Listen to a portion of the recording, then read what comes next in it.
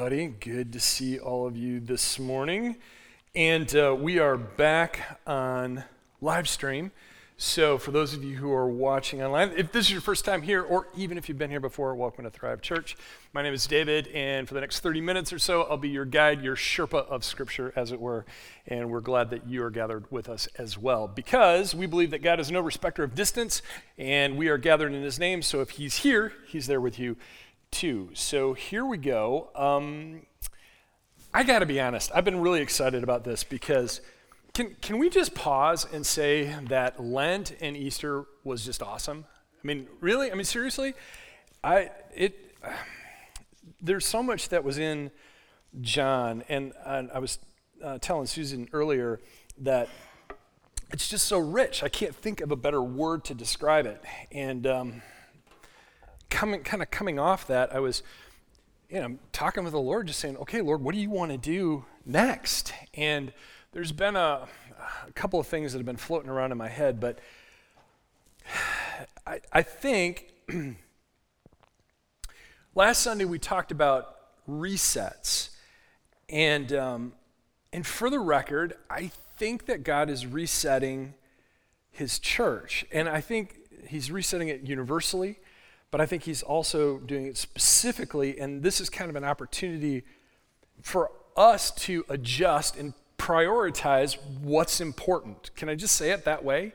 That if God is really doing a reset, and remember, we're not afraid of resets because He's the God of resets. That's, kind of resurrection language there. And if He's really doing this, then it's not scary, it's an opportunity. It's really something that we can embrace. But there has to be a certain amount of thought. There certainly has to be a lot of prayer that's involved with it. And I really sensed that that's what He wants to talk about next, as far as the life of the church goes. And I think it's natural, I think it's even necessary for us to ask the question, where are we going as a church? Where are we going? I mean, come on, the last 2 years we're not easy. Let's just be honest about it. And, kind of what's the way forward? And in this series, I'm going to outline where I think, where I believe God is taking us. And I want to kind of set this up a little bit because there are two primary thoughts before I get rolling here.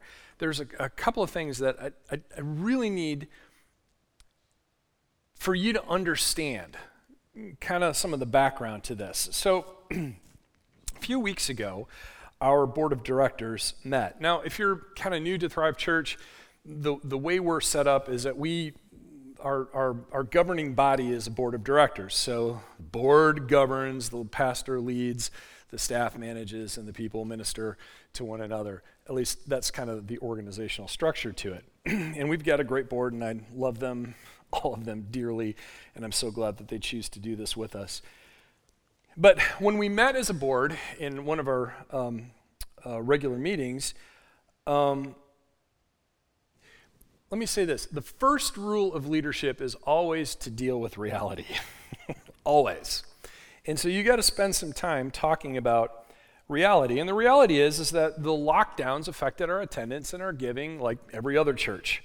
And everyone's trying to sort their way through this. Here's the good news. The good news is that Thrive Church is not closing down, not by a long shot. As long as we're solvent, we're still serving the kingdom, period. We're just going to keep moving forward. And as a board, we discussed that, and we said, no, we still have kingdom stuff to do, and we want to be a part of that. Now, we also recognize that you can't necessarily cut your way to success, okay? And that if you're going to be engaged in kingdom sorts of activities, you have to invest in kingdom sorts of ways. And one of the places that we identified in the course of the discussion where we must invest is with a kids director. Now, I may have mentioned this to some of you individually, but I'm just going to state it out there, is we're looking for a kids director, somebody who can lead our kids ministry and kind of reset it, for lack of a better term. Now, some of you will recall a few years ago, prior to all the pandemic stuff, that we were running a very robust kids ministry. Do you remember it? Yeah. there were a lot of kids running around, and it was fun, and there was a lot of excitement going on. I'll never forget, and I got to tell this story because my wife's not here, right? But I was, when we were at the elementary school, I was walking into service. Dan had already started, and I was walking into service, and I looked down where the kids' ministry was, and my wife was leading probably, I don't know, it must have been 7 or 8 3- and 4-year-olds down to their worship time, but they were walking down the hall like penguins. It was awesome. It was just so much fun, and the kids were enjoying it, and it was a neat thing to kind of see. And I'm like, Lord, I missed that. Can we do that again? Because that would be great. Not that everybody has to walk like penguins. That's not the point. The point is that there's a lot of energy because of where the kids were. And if you're going to do ministry in a suburban environment like Thrive Church does, you got to do kids. I mean, it's just part and parcel of kind of the minimum acceptable standard for a church. And so we're looking actively for a kids director. Now, here's the thing. And I have no idea why I didn't think about this before. Probably because I'm still learning too, right? I'm still trying to learn how to follow Jesus as a leader, and I'm trying to learn to follow Jesus as a husband and a father and all that kind of stuff. But I don't know why I didn't mention this before. I think that as a church, we ought to be praying for a kids director. Why? Well, because we are adding someone to our team, but not just our team, but to our church family. And I'm going to tell you right now, I only want God's choice. That's who I want. I want God's choice for that. And we're not going to know who that is necessarily unless we ask him. So I thought we would take a moment this morning and to pray for a kids director. So would you join me? Let's just do that right now, okay? Lord, we just humbly, once again, put Thrive Church at your feet because it's yours. And Lord, we know that in order to do the type of ministry that we believe that you've called us to do, is we need somebody to lead our kids' ministry. And your people are gathered here together in your name. We know you're in the room, and we have joined our hearts in prayer, asking you to show us who that person is. Who is it that you have in mind for Thrive's Kids Director? We want your choice.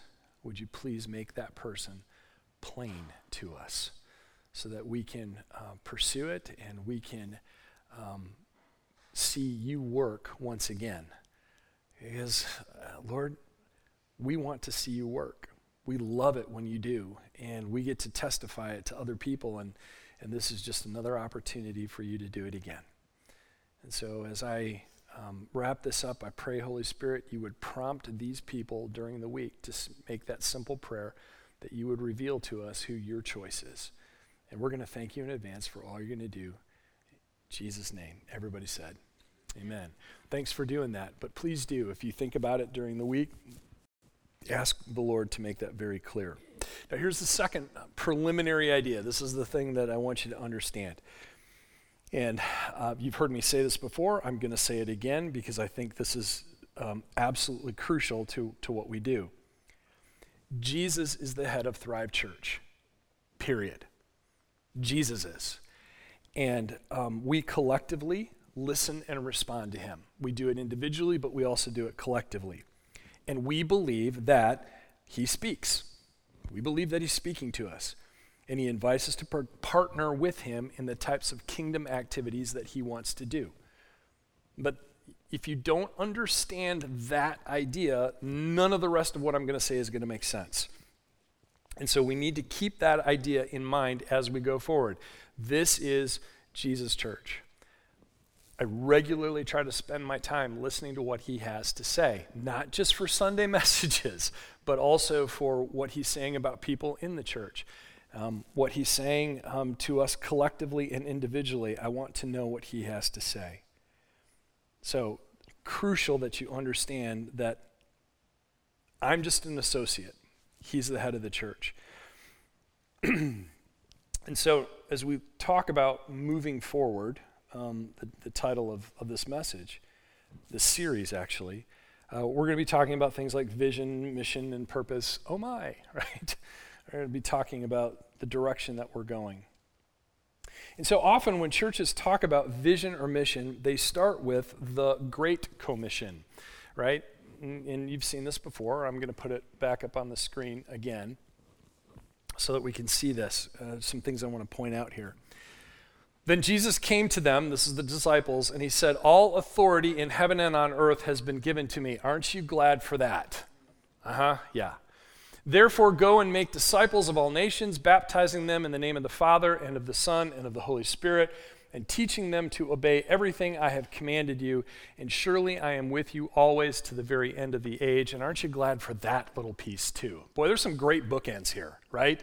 You know, all authority and I'm with you. That sounds great to me.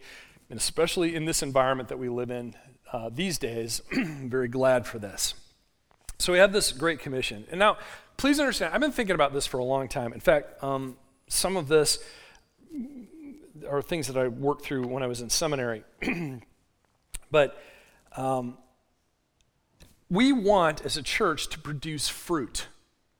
Because we think that that's what God wants. I think God expects fruit from not only his people, but from his church. That there's a certain productivity to this.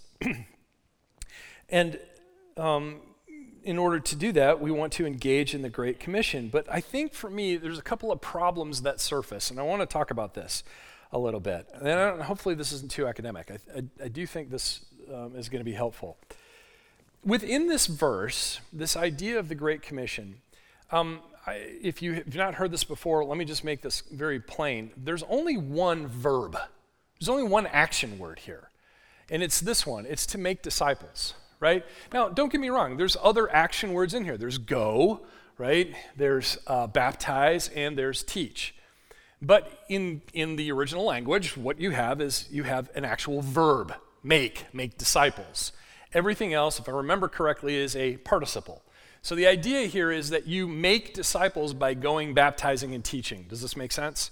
So there's kind of an order here, there's kind of a hierarchy, but make no mistake that the engine driving all of this is make disciples. Everything else is commentary on that. So keep this in mind. Therefore go and make disciples, baptizing and teaching them, right? So we have these various components to it. But the real question for me is, surprise, surprise, what is a disciple?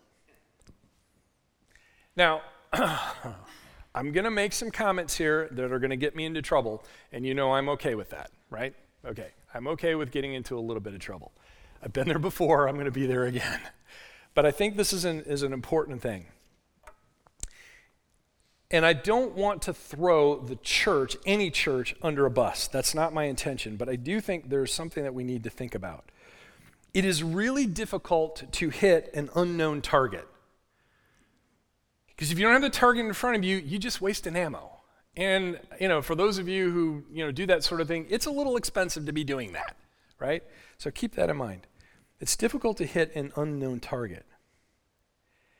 And what often happens, I think, in popular church culture is that we've kind of identified, I don't know what else to call it. It's almost like a sales pitch complete with a close, right?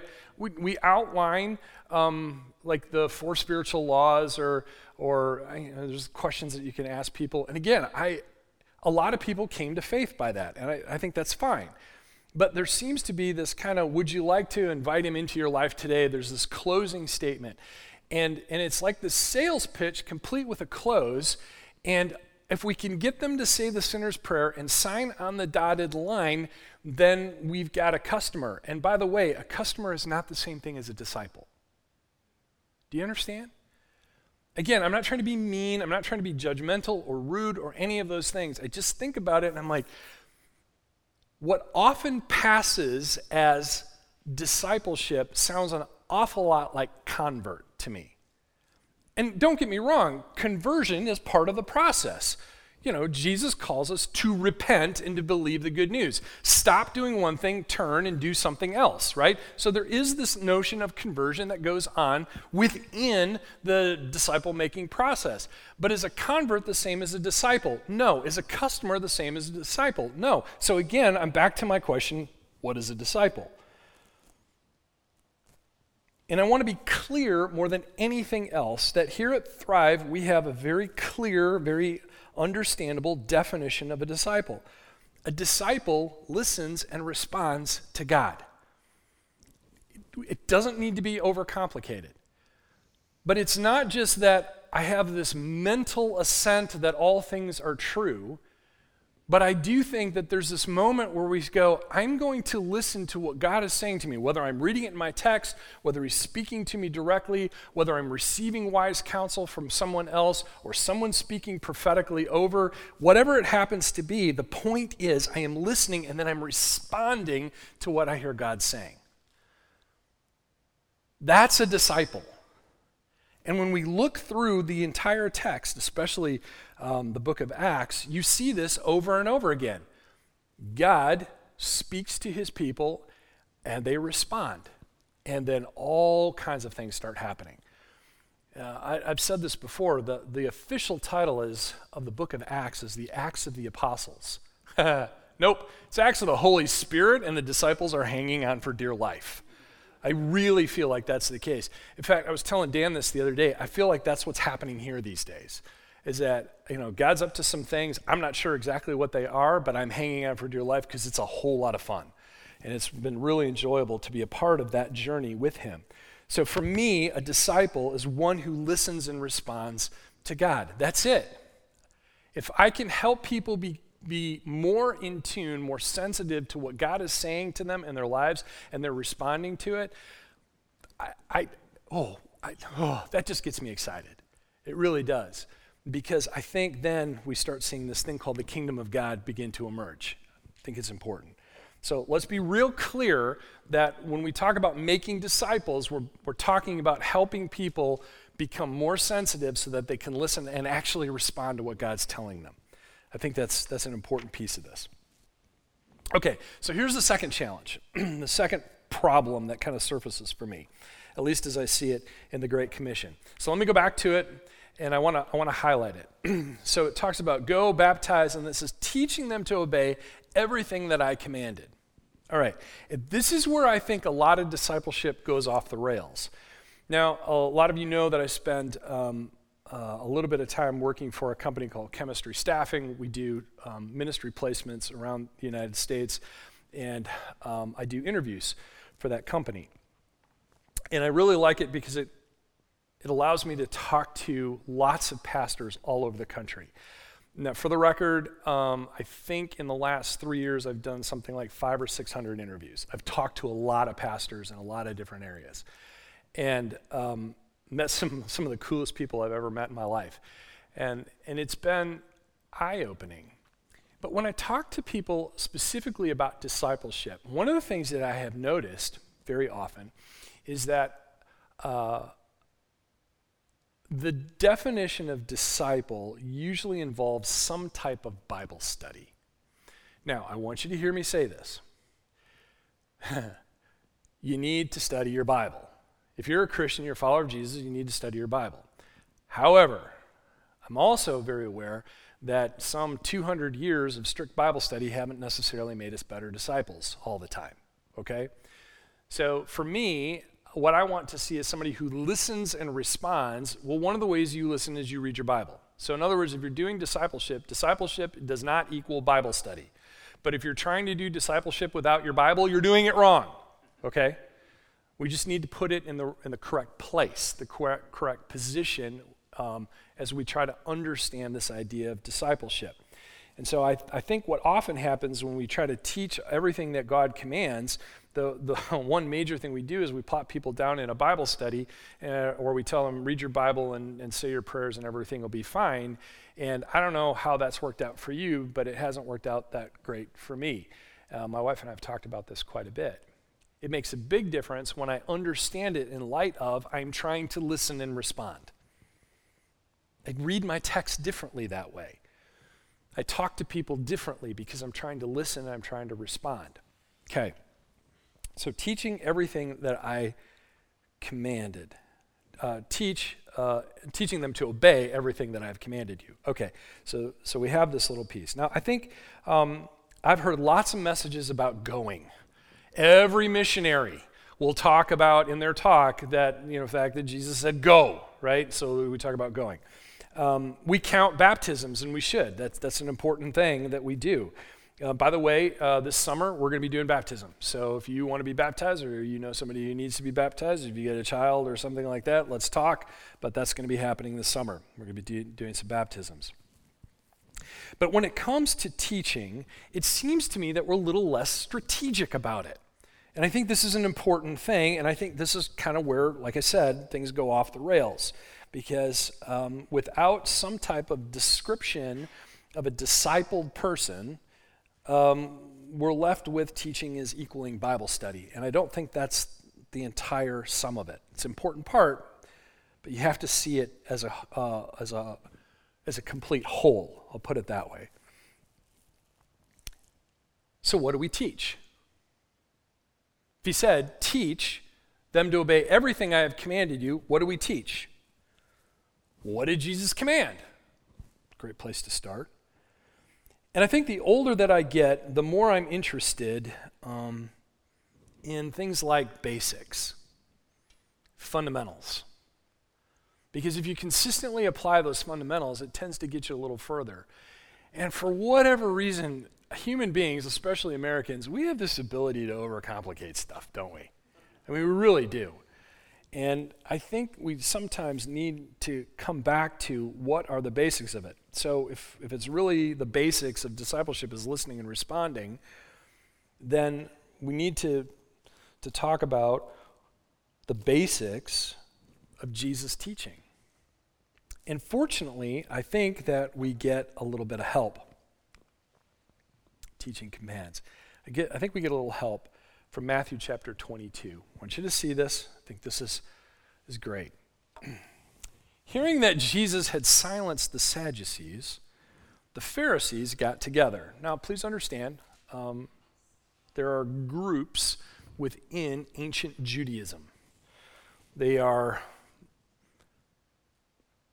more or less divided on two things: some points of theology and politics. Can you imagine that? Okay? So you have the Sadducees. They, if I remember right, didn't believe in an afterlife, which is why they were sad, you see? Oh, yeah, that's bad. I'm sorry. That's like theological dad joke, right? Sorry. But you have the Sadducees and you have the Pharisees. And the fact that Jesus shut down the Sadducees made the Pharisees very happy, right? Quite funny. So the Pharisees all get together, and they're going to take a run at Jesus. And one of them, an expert in the law, tested him with this question. Now, hit the pause right there. First of all, this may not be as antagonistic as it sounds, because Jewish religious leaders would often test each other. There's a reason why there's that term there. They're not necessarily playing gotcha. What they're trying to do is they're trying to test his ability to interpret God's law. Okay, this is very common to do this. So this would be a natural part of a discussion that any religious person within rabbinic Judaism would have engaged in. So one of them, an expert in the law, tested him with this question. This is an honest question, not just a gotcha question. Now, don't get me wrong; they're still happy that Jesus, beat up the Sadducees. But he says, "Teacher, which is the greatest commandment in the law? Which is the greatest?" That's a good question. And he's genuinely asking, because how he answers this question determines how serious the Pharisees have to take him.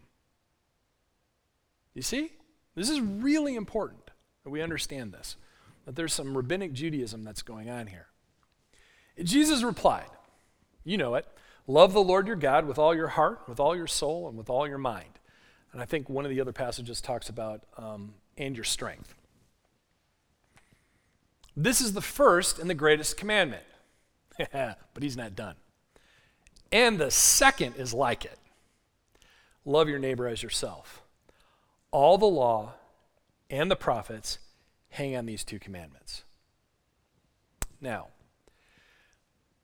quick little clarifying comment. The Old Testament in Judaism is composed of two components: the law and the prophets. So what Jesus is saying here in modern Christian language is the entire Old Testament hangs on these two commandments. He's not picking and choosing here. He's literally saying the sum total of all of that work rests on these two fundamental ideas. Love God and love your neighbor, or love people is the way we tend to describe it. It's the greatest and it's the most basic. Love God, love people. And please understand that he is presupposing the Old Testament. That's all he has in front of him. New Testament hasn't been written yet, right? So he is telling us that loving God and loving people is what the Heavenly Father has intended all along. That's it. Most fundamental. And so what's interesting to me is that you have a disciple who loves God and loves people. This is the most fundamental teaching. It's also the most difficult. Have you noticed? Because there are some people you just don't want to love. I know, because I have them too. We all have that ability to not love people. I was thinking about this the other day because for the longest time I've heard churches talk about the Great Commission. And I got to be honest with you, and I'm going to get in trouble for this, but that's okay.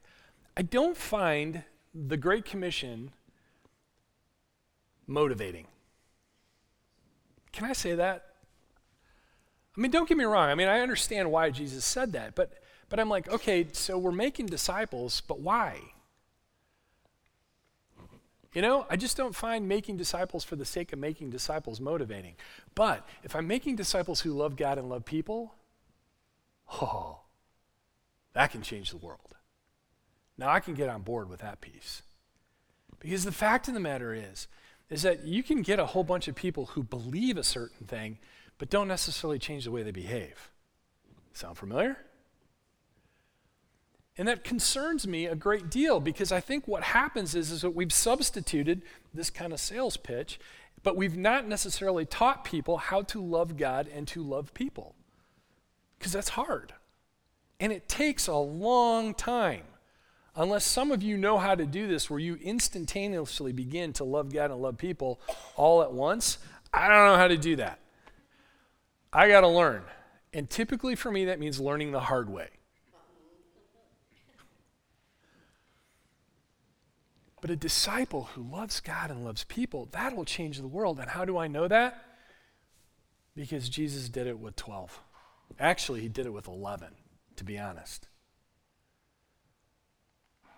People who actually loved God and loved people changed the world. You and I are here today because 11, and then later Paul got it added to their number, so 12 loved God and loved people. And those early churches, when they gathered together, they loved God and they loved people.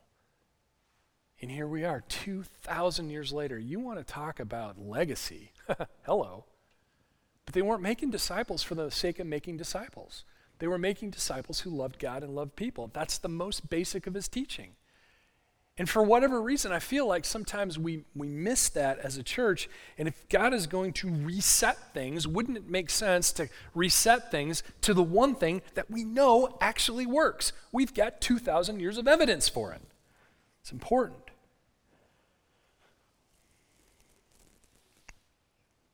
So I want to suggest that we make disciples who love God and love people.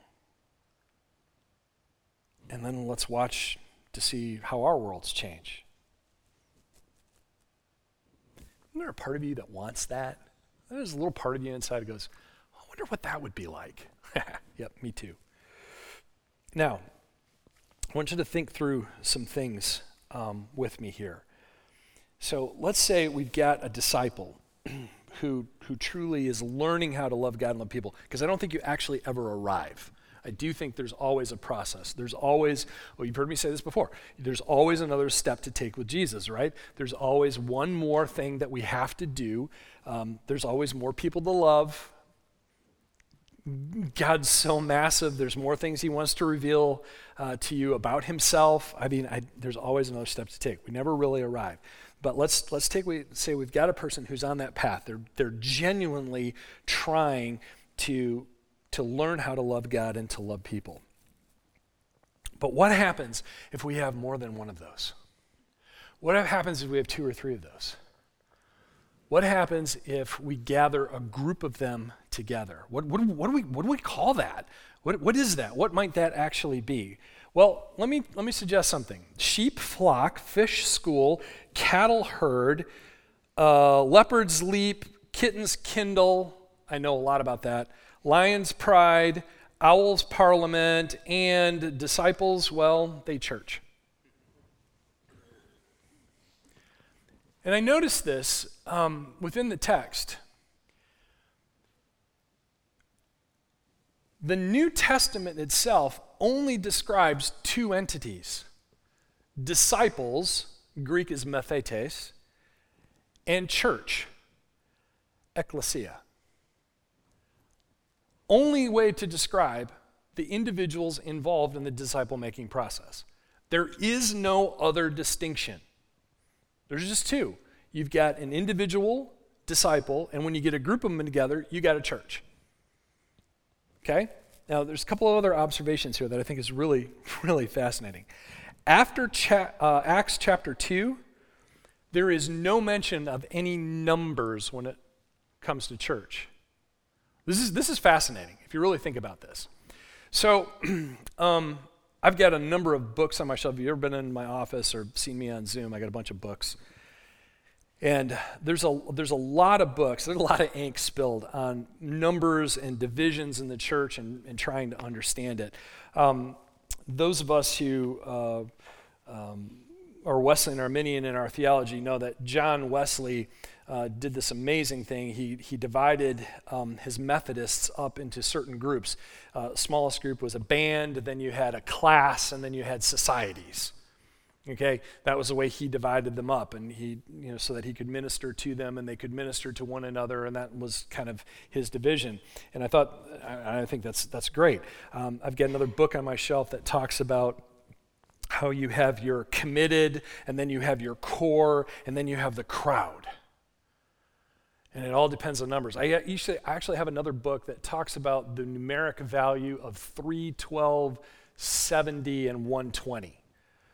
That's how Jesus built his church. That's the argument that it's made. And I think, that's really helpful. It's really useful. What strikes me, though, is that after Acts chapter 2, there's no mention of numbers, ever. And Acts chapter 2 is something about God adding like 3,000 to their number that day. That's a little more than 120, would you agree? That's a whole lot more. And they certainly had to divide up into house churches in order to function in that society. I totally get that. But in the New Testament, there's no mention of numbers. A group of disciples is a church, period. That's it. And why not? I mean, think about it. We just talked about this earlier. Here's Matthew 18. Again, truly I tell you that if 2 of you on earth agree about anything, they ask for it, it will be done for them by my Father in heaven. That's why we just prayed together about a kids director, okay? For where 2 or 3 gather in my name, there I am with them. That's a church. 1 disciple, 2 disciple, and Jesus, that's all you need. That's a church. Ekklesia. It doesn't have to be a certain number. It doesn't have to be 3 or whatever. It's a church. Jesus is present with them. And even when you look at the letters that Paul writes, he writes, to the church gathered at, fill in the blank, wherever it is. If it's Ephesus or if it's Rome, it doesn't matter. The point is, we have no idea how many numbers of people there are. And when he writes to the Galatians, Galatia is actually a large region. It's a state. And so that letter probably went from house church to house church to house church. There's no mention of numbers. It doesn't matter. The point is that the church is on the move. The church is expanding because you have disciples who are learning how to love God and love people, and that's ever expansive. And it doesn't matter what the numbers are because, again, 2 or more gathered in his name, he's there. That's all you need. So what happens when we gather everybody together? Well, I don't know. Let's find out. And so what I want to show to you is what emerges is kind of this simple 2x2 grid. You have disciples and you have a church. It's learning how to love God and love people. Very simple. It's uncomplicated. And yet, it's really difficult to do. Simplicity does not mean easy. Disciples in a church who love God and love people. And so what I want to declare to you, this is where we're going. This is where Thrive Church is headed. We will be a presence-centered church. We're interested in the presence of God. And what happens on a discipleship level will then happen on a church level. And what happens on a church level then influences what happens on a discipleship level. And when we look at each one of these quadrants, each one of these squares, so to speak, you're going to see how the presence of God influences all of this. Because I'm going to tell you right now, you will never be able to love God and love people without his presence. You are incapable of it. We all are. That doesn't mean you can't do nice things for people without God. It happens all the time. But the point is that if you really want to understand loving God and loving people, you have to understand his presence. Have to. And that's where we want to be as a church. We want to be presence-centered. I don't want this Sunday morning to be your fueling station to get you through the end of the week. That's not the point. Rather, I want you to regularly go to the presence of God. Let him charge your batteries. You do it with your phone every day, for crying out loud. You pop that thing on and you understand how this works. You can't just do it once a week. Your phone would die after about 24 hours, you know. And I think the same thing happens to us spiritually if we're not careful. And so over the next few weeks, I'm going to be talking about each one of these different components, these different squares, these quadrants. And I want to outline and examine each because we're going to be talking about how. How does a disciple learn how to love God? How does a disciple learn how to love people? How does a church love God? How does a church love people? How do we actually do this? This is a lot about the mechanics of how, but we have to start from the right theology. We have to understand that it's up to you and up to us to learn how to do this most simple of teachings that Jesus gave us. How do we do these things? And I believe that this has enormous implications. And frankly, surprising implications, to be honest. And some of what we've thought over the years are important might not be as important as we think they are. There may be some other things. Now make no mistake, we're after nothing less than the kingdom of God. That's what I want more than anything else. What is the kingdom? It's the rule and reign of Christ. And I think this is the path that God has set out for all of us.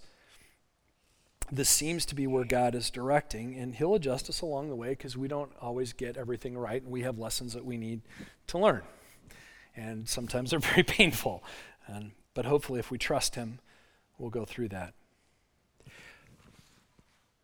Earlier, I think it was last month, I made the declaration that we want to be in his presence so that we can be his presence.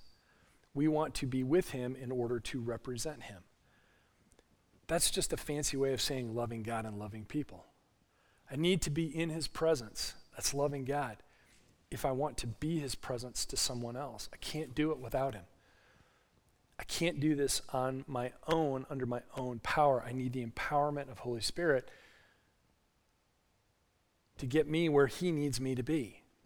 And I think that happens not just individually, but collectively. So if you want to know where we're going, this is it. And if you want to get a detailed understanding of this, this is the hook. Come on back next week because we're going to talk about another one of the quadrants. Now, if you take my discipleship course that we're doing, we do a deep dive into this and you get to understand a little bit more. But I think this is where we need to begin as a church. If God is resetting us, he is resetting us back to fundamentals that have worked for 2,000 years, not because I'm some type of a traditionalist, but because I want to be Spirit-led. if God's not part of this, let's just shut the doors right now and go do something else. But if this is where he's leading, if this is where he's inviting us to be a part of what he's up to, oh man, I want to go all in. I want to go all in because I don't want to miss out on anything that he has in mind. I'll tell you a quick story. This is how much I believe. This isn't my idea. I want you to understand that. I really feel like this is something that the Lord has outlined. From time to time, I get phone calls from churches around the country, just inviting me to talk about being their senior pastor. And I've had several opportunities over the last couple of years. And let me tell you, when you're dealing with pandemic type stuff, it is a very easy thing to start thinking about, I wonder if grass is greener somewhere else, right? That's just very true. And Lisa and I had a long talk over this last one. And the Lord had started to reveal some of this stuff. And I looked at my wife and I said, okay, there's a number of mechanical factors why this doesn't make sense for us to go somewhere else, but I'm going to tell you more importantly, I don't want to miss out if God's going to do something here. I don't want to miss out. And please understand, I'm not looking to move. Don't hear that. But if God is guiding and leading us in this direction, oh my gosh, why on earth would I want to leave?